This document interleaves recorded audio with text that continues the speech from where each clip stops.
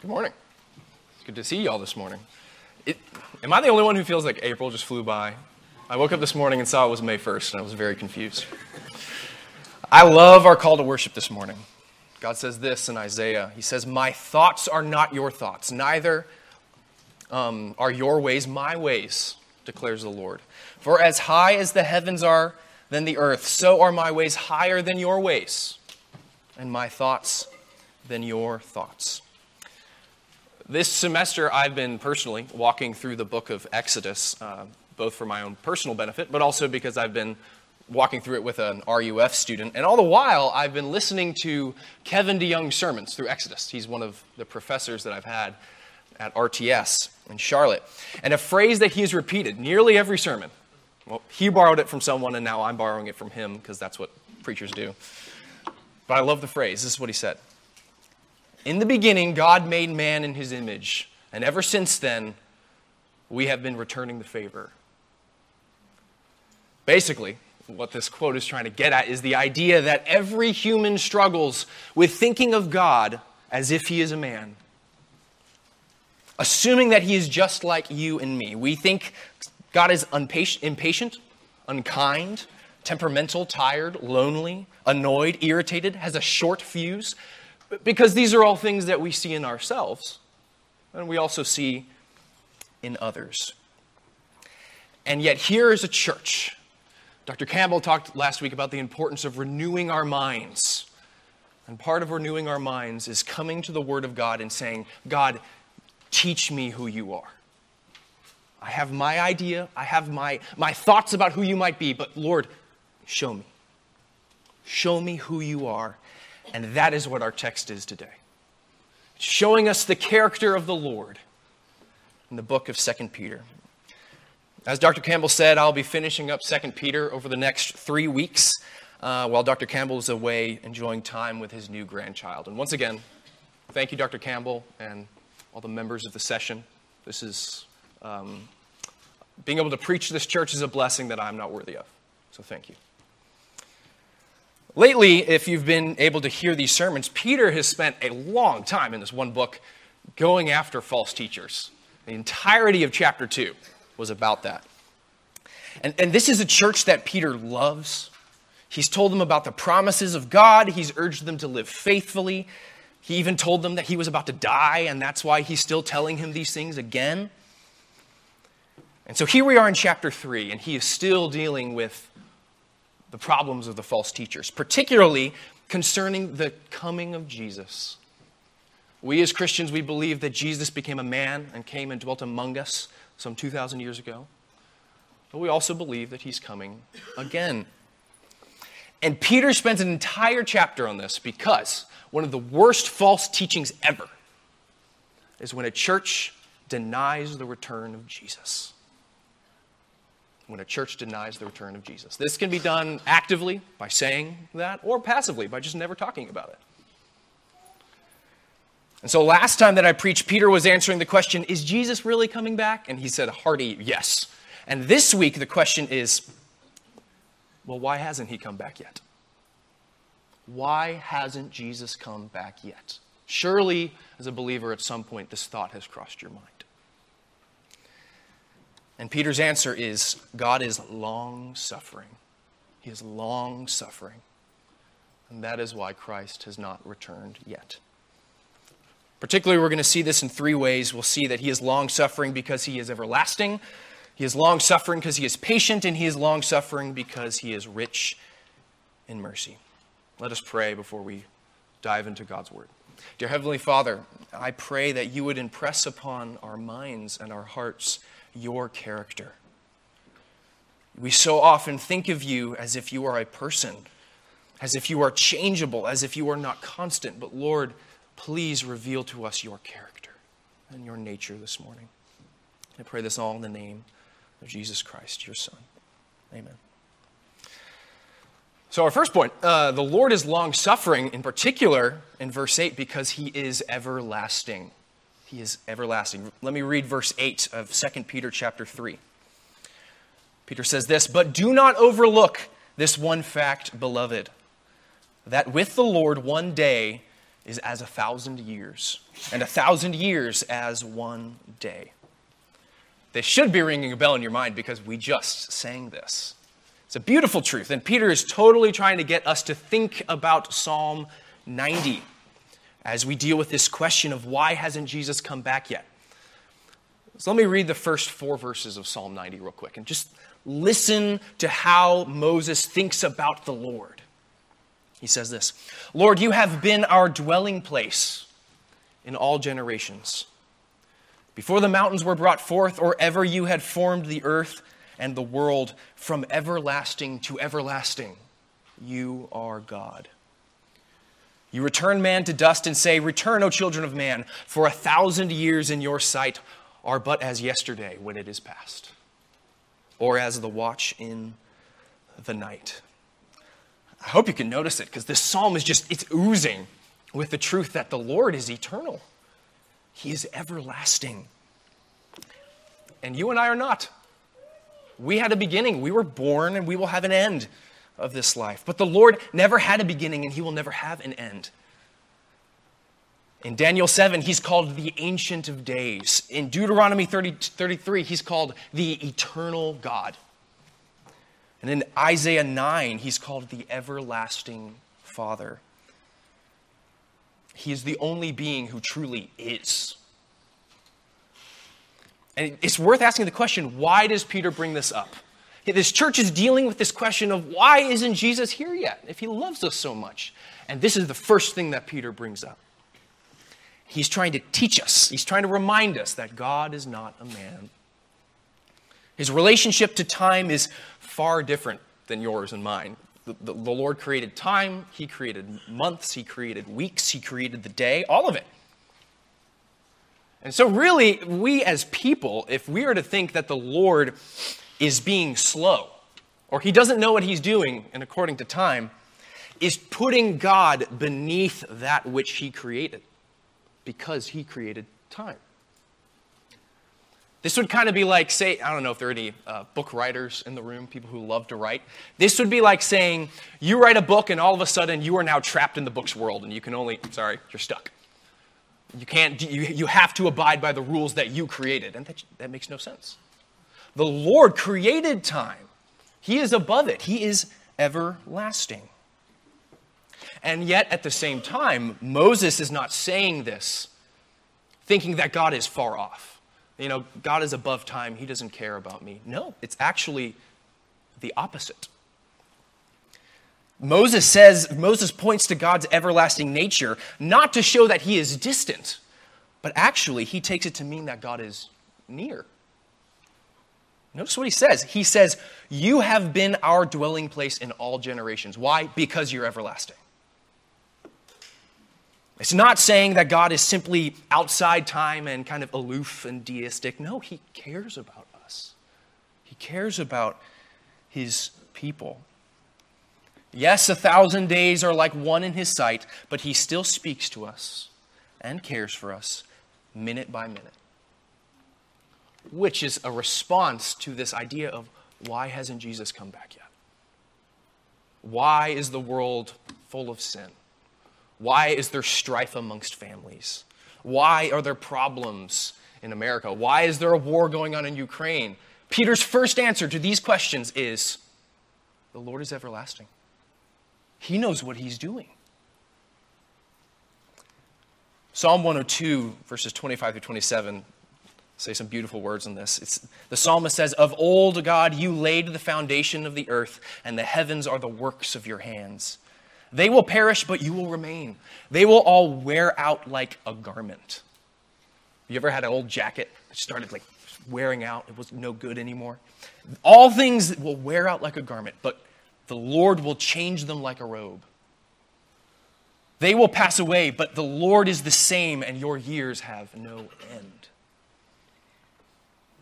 I love not just what Peter says here, but also how he says. If you look back at verse 8, he says, "Do not overlook this one fact, beloved." It's so easy to just pass over that. He says, don't overlook this, beloved. He loves these people. He loves this church. And he is doing such a pastoral thing, a gentle rebuke. He's not coming in here with guns blazing. He's gently showing that he loves them, but also showing what they are so apt to forget. Because the word that he uses here to say, do not overlook this one fact, is the same word that he used above in verse 5 to warn the false teachers not to overlook parts of the Bible. In the same way that false teachers are prone to forget key parts of Scripture, Peter shows that he is a good pastor by the fact that he assumes Christians will forget truths about God's character. So why does this matter? Whenever we think we know best when Jesus would return, are we not making God into our own image? Are we not questioning his character, making our understanding and our perception of things the rule by which the Lord is judged? And this applies not just to Jesus' return, which we all long for. It applies to much smaller things as well. What about an untimely loss of a job, or waiting to find a job, or difficulties with your marriage or your family, or a stressful season at work, a longing for a spouse, a longing for a child, an illness, a mistimed flat tire, maybe your phone broke. Whatever the situation, surely every single one of us can commiserate with the feeling that of saying in our hearts at some point, God, if only you were on my schedule, everything would be way better. Things would just work out fine. And you want to know what's really interesting? In all of the year of COVID, a year, 2 years, however it affected you, I don't think I ever heard one person be like, man, perfect timing. Thank you, God. I'm guilty of that too. I just point that out to show how untrusting we are of the Lord. Not only of the grand thing of Christ's return, but also of the smaller things. He is everlasting. He knows what he's doing. Now, this next point, I don't claim to fully understand what this means to you, but I want to point it out because I think it helps me. In Matthew chapter 24, verse 36, Jesus is talking about that day when he returns, and he says, no man knows the day or the season, not even the Son, but only the Father. I'm not going to walk through entirely what that means, but I do want to say this. Do you realize that Jesus in his humanity, in heaven right now, feels the passing of time like you and me? As he waits in heaven, waits to see his bride, he understands the agony of the passing days. He feels time as you and I do in his humanity.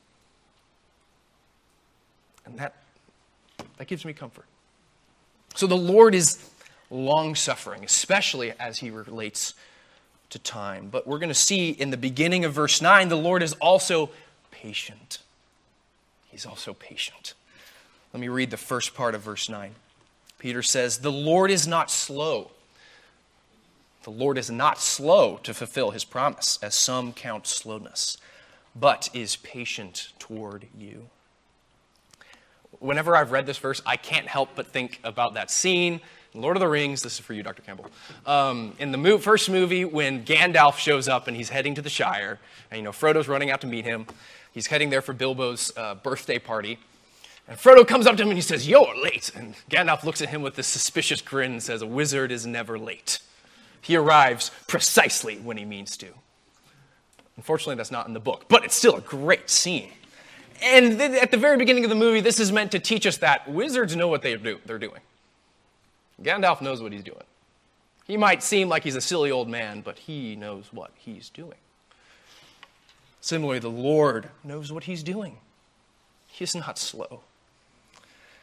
God is not slow to fulfill his promise. What is his promise?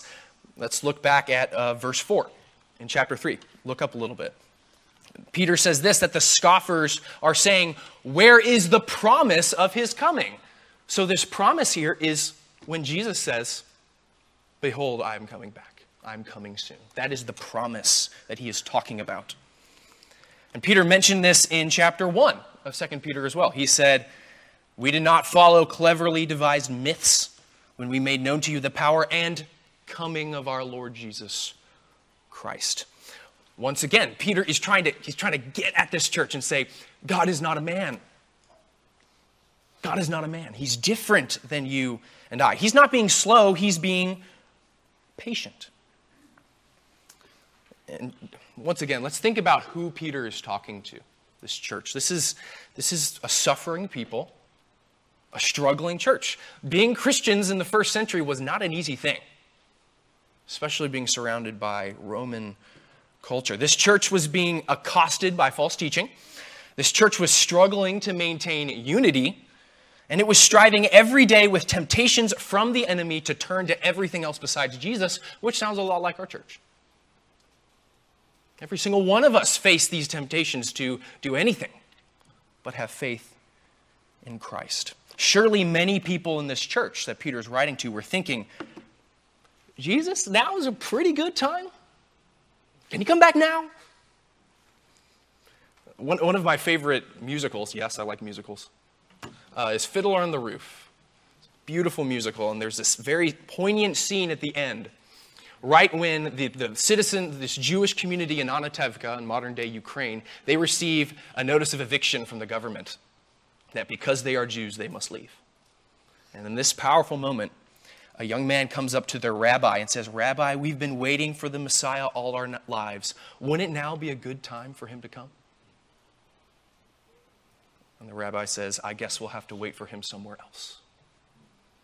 A very powerful moment.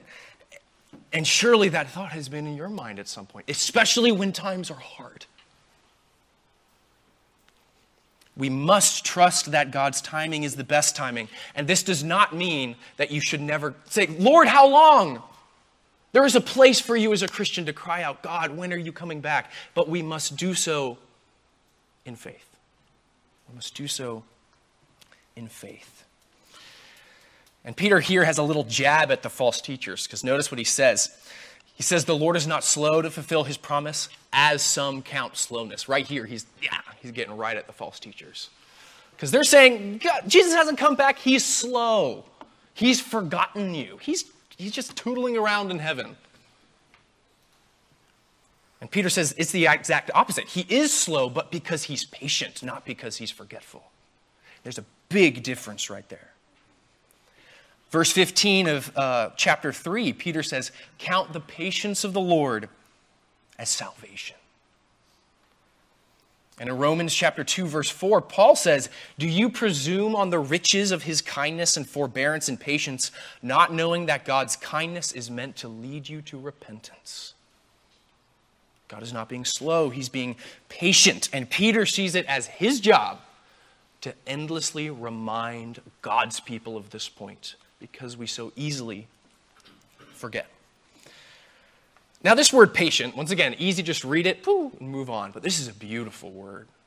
It's a beautiful word about the character of the Lord. The Greek word makrothumeo, it means, maybe the best way to understand it in English is long fuse. Like, you've ever met someone who has a short fuse? You seem like you poke them, they blow up. God's saying is, I have the longest fuse you could ever imagine. Another way to understand this is the image of a pot. Have you ever heard the phrase like, I just lost my cool, I boiled over? And whenever people say that phrase, it's kind of like comparing each one of us as a pot, and under the right circumstances and the right heat and the right annoyances, we'll boil over. We'll be angry, we'll get frustrated. And the image that Peter's trying to get us to understand is that God's pot, if you will, is unimaginably large. He knows every evil that's ever been done in this world, and he is being patient towards them. He's being patient. The Hebrew word for this in the Old Testament is long-suffering. The Lord is long-suffering. And it's worth asking the question, how is God being patient right now? First of all, the Lord judged the angels at the beginning of time when they sinned, according to what Peter said in chapter 2. The angels did not have a chance for repentance. The Lord judged them and was just. God destroyed Sodom and Gomorrah for their sin. And the Lord was just. The Lord flooded the world after waiting for many years, and he was just. And this is the hard thing to wrap our minds around. Do you realize that the Lord could have judged Adam immediately for his sin and been completely just? He could have. Granted, he wouldn't, because he planned before the foundation of the earth to save his church. But we do need to acknowledge that. So in this light, God is being merciful every moment that he staves off the last day. Every moment that Christ waits in heaven to come is a near infinite show of patience that you and I can hardly begin to comprehend. Surely we can say, along with Lamentations chapter 3, that the steadfast love of the Lord never ceases. His mercies are new every morning. Great is your faithfulness. Oh, I pray that all of us would learn to meditate and contemplate the sheer patience of the Lord right now, every moment, each day. And here's a recommendation. If you struggle to comprehend the patience of the Lord, here's my recommendation. Read through the Gospels. And every single time you think to yourself, man, the disciples are thick. They get nothing. Make a mental tick mark. You'll have a lot. And then step 2, read the entire history of the Old Testament. And every single time you think to yourself, man, the Israelites are thick. They get nothing. Make another mental tick mark. And all the while pray, God, show me your character. Help me not just to focus on the sin of your people, but help me to focus on the mercy of your character. This is why Jesus hasn't come back. He's being patient. This is a small side note, but I think it's worth mentioning that the false teachers in this book had a heyday about attacking Christians on their belief that Jesus was coming back, which means the Christians were talking about the fact that Jesus was coming back, enough so that outsiders and insiders had to critique it. And just as a challenge, honestly, to myself while I was studying this, I don't think I talk about Jesus coming back enough. Enough for people to have to respond to it. Which is something worth thinking about. So God is long-suffering, he is everlasting, he is patient, but he is also rich in mercy. That's why he's patient. Look at the last half of verse 9. It says that God is not wishing that any should perish, but that all should reach repentance. Not wishing that any should perish, but that all should reach repentance. Often when people hear of the name of a book of the Bible, they think of like the verse that comes from it. So if I said Ephesians, I'm guessing most of you would think it is by grace you have been saved, not by works, so that no man may boast. Or if I said James, you would think faith without works is dead. There's usually these famous verses attached to books, and this is the verse that's usually attached to 2 Peter. This is the verse everyone thinks about. This is the verse that everyone runs to in the great Calvinism-Arminianism debate. And this is the verse that sometimes makes young Reformed people tremble because they don't know what to do with it. And this is the reason why I decided to spend an entire sermon on these two verses. This is a very misunderstood verse, but it is a very beautiful verse. Because it teaches us about the character of our God. So there's, broadly speaking, two general ways to understand this passage. We're going to get down into some theology real quick. First, there's the Arminian camp. There's those who believe that man has a free will to choose salvation in some capacity. Some say very little, some say a lot. It's a broad camp. They read this passage, and they see the word all, where he says that the Lord is not wishing that any should perish, but that all should reach repentance. They see all in this verse to mean all. Everybody. That's what it says. That every individual who has ever existed is benefiting from God's mercy, and God does not desire for any of them to perish and suffer eternal punishment, but that they should repent. But the next step is really where they, I'd say, go way wrong. Because then they presume, the Arminian camp, that because God is desirable for repentance towards all mankind, and some don't, then in order to protect the character of God, God must have given every single person a choice, a free will in their salvation. They make this big if-then jump. The problem is that is not what this text is saying at all. This is talking about the Lord, not you and me. Any teaching that draws a truth about man's nature rather than God's character from this verse both misunderstands basic grammar and is abusing the text. Scripture teaches that God is sovereign. especially when it comes to salvation. He does not step off of his throne when it comes to his church, his children. So that's the Arminian camp. And on the other side of the spectrum, there's the more Reformed understanding of this passage. But I submit to you, often I think Reformed people misunderstand this passage as well. Let me walk through this. It is normative in many Reformed circles to understand this text and say that Peter is writing to Christians here. So the all doesn't actually mean all. Really, the all means every Christian. So it's as if Peter is saying this: God is patient towards this world simply for the sake of his church. And he desires that none of his church would perish, but that every one of his elect people would come to salvation. I think that's a fair opinion. R.C. Sproul teaches this. I respect R.C. Sproul, so does John Piper, I believe. But I do not think this is precisely what this text is saying.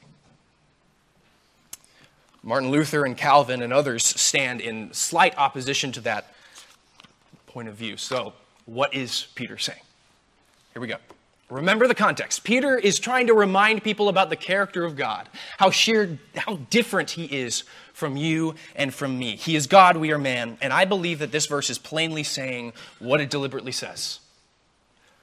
God wishes that none would perish, but that all would reach repentance. Does God elect some to salvation through the sovereign kindness of his will, while choosing others to perish because of their sin? Yes. At the same time, does God earnestly wish that all mankind, even those he condemns, would turn from their sin and come to Jesus through the gospel? Yes. And you might be thinking to yourself, Jack, those things don't go together. This is the Lord.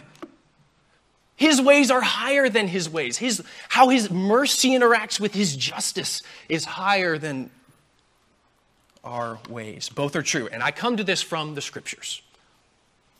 Let me walk through some passages that show both God's election and God's mercy towards all. So God, before the foundation of the earth, through nothing but the counsel of his goodwill, chose those who would be in his church and those who would be outside. So it's his sovereign act, 100% the Lord. Here's a few passages. Ephesians 1, verses 3 through 4. Paul says, "Blessed be the God and Father of our Lord Jesus Christ, who has blessed us in Christ with every spiritual blessing in the heavenly places, even as he chose us. In him before the foundation of the world, that we should be holy and blameless before him. In love he predestined," he chose beforehand, "us for adoption as sons through Jesus Christ." 2 Timothy 2:19. Paul says this: "God's firm foundation stands, bearing this seal, the Lord knows those who are his." It's not iffy. The Lord knows. And lastly, Revelation chapter 13, verse 8 says, "All who dwell on the earth will worship the beast, and everyone whose name has not been written before the foundation of the world in the book of the life of the Lamb." See, God is sovereign when it comes to salvation and election. We cannot run from that. It is in the Bible. The Lord has given us this truth. And yet at the same time, God's merciful desire towards all people, even those whom he condemns, remains. Here are some passages to help me walk you through this mentality. 1 Timothy 2, verses 3 through 4, Paul urges this church to pray for all people. And then he says this: "This is good, and it is pleasing in the sight of our God, who desires all people to be saved and to come to the knowledge of the truth." Ezekiel chapter 18, where Ezekiel goes on this long message teaching the fact that the soul who sins shall die. Like you're not guilty for your father's sins, you're guilty for your sins eternally. And he says this in verses 21 through 23.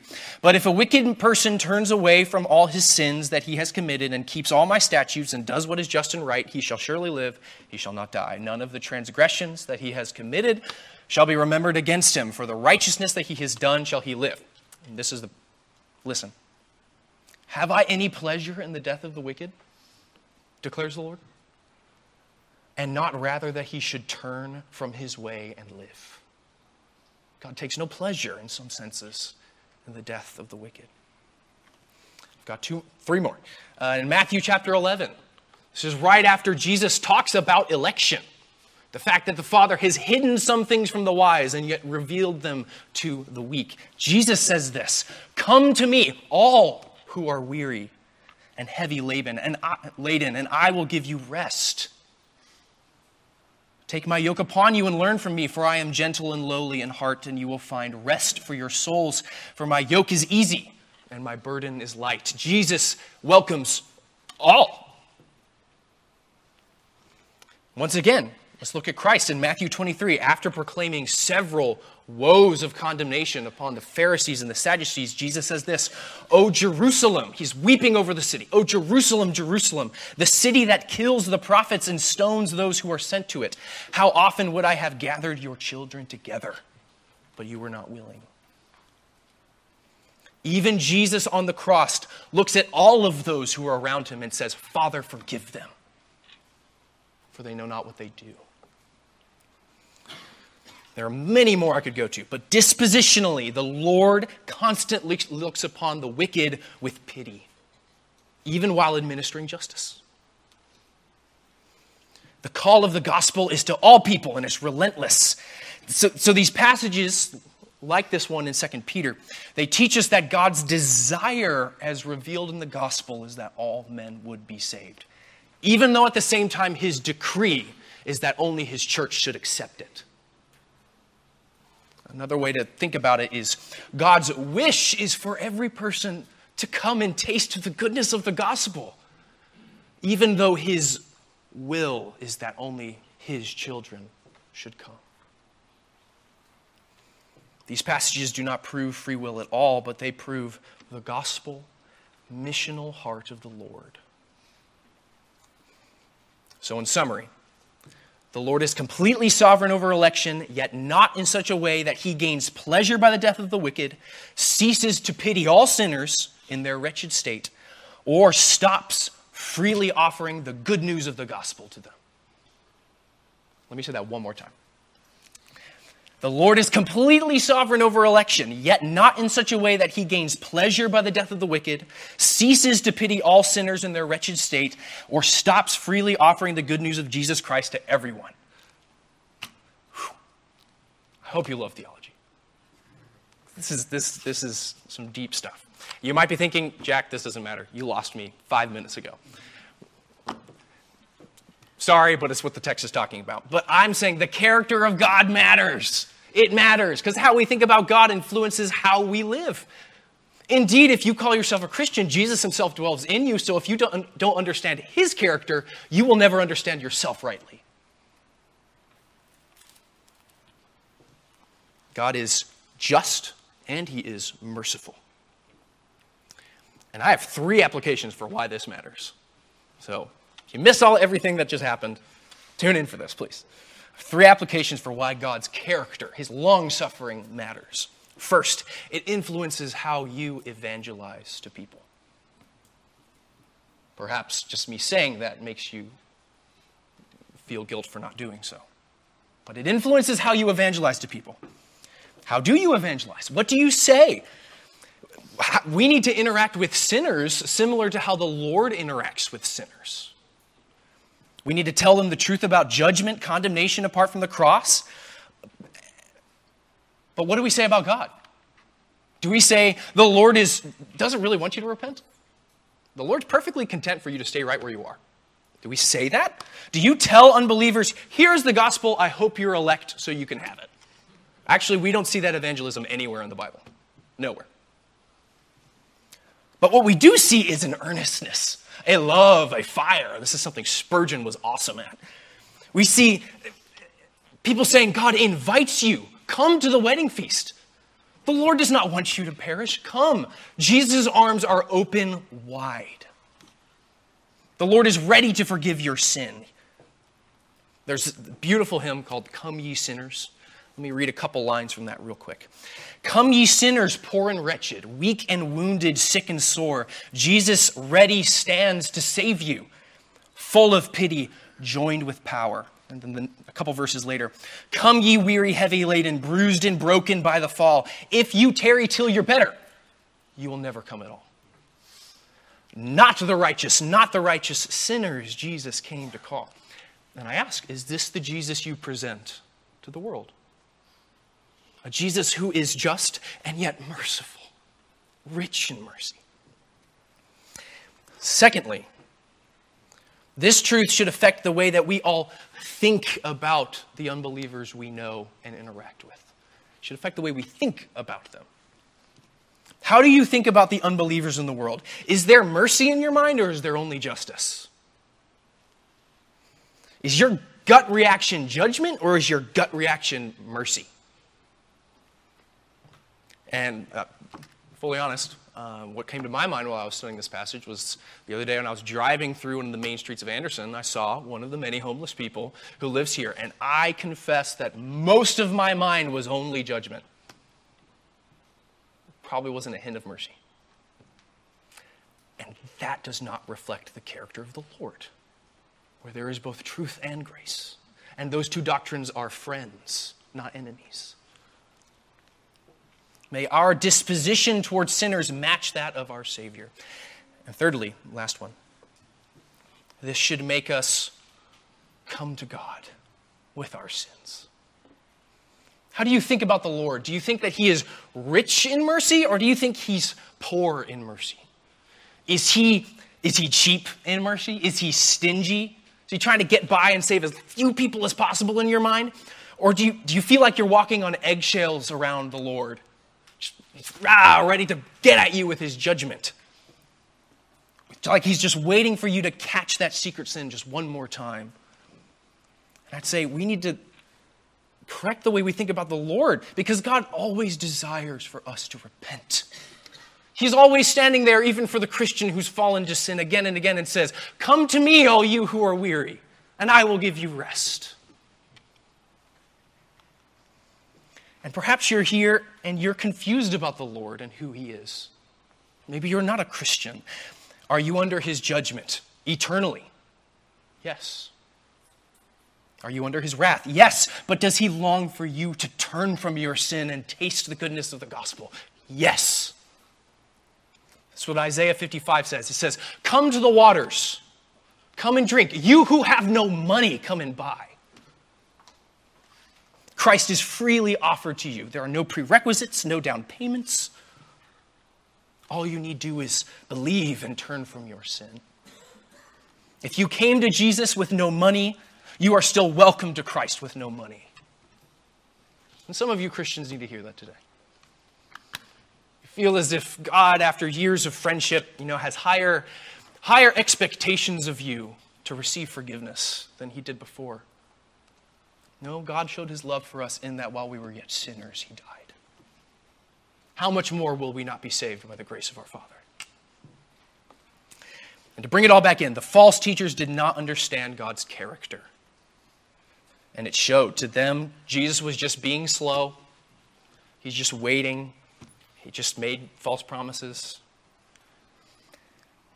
And yet, the single aspect of this passage that just blows my mind is that even those false teachers are in the all.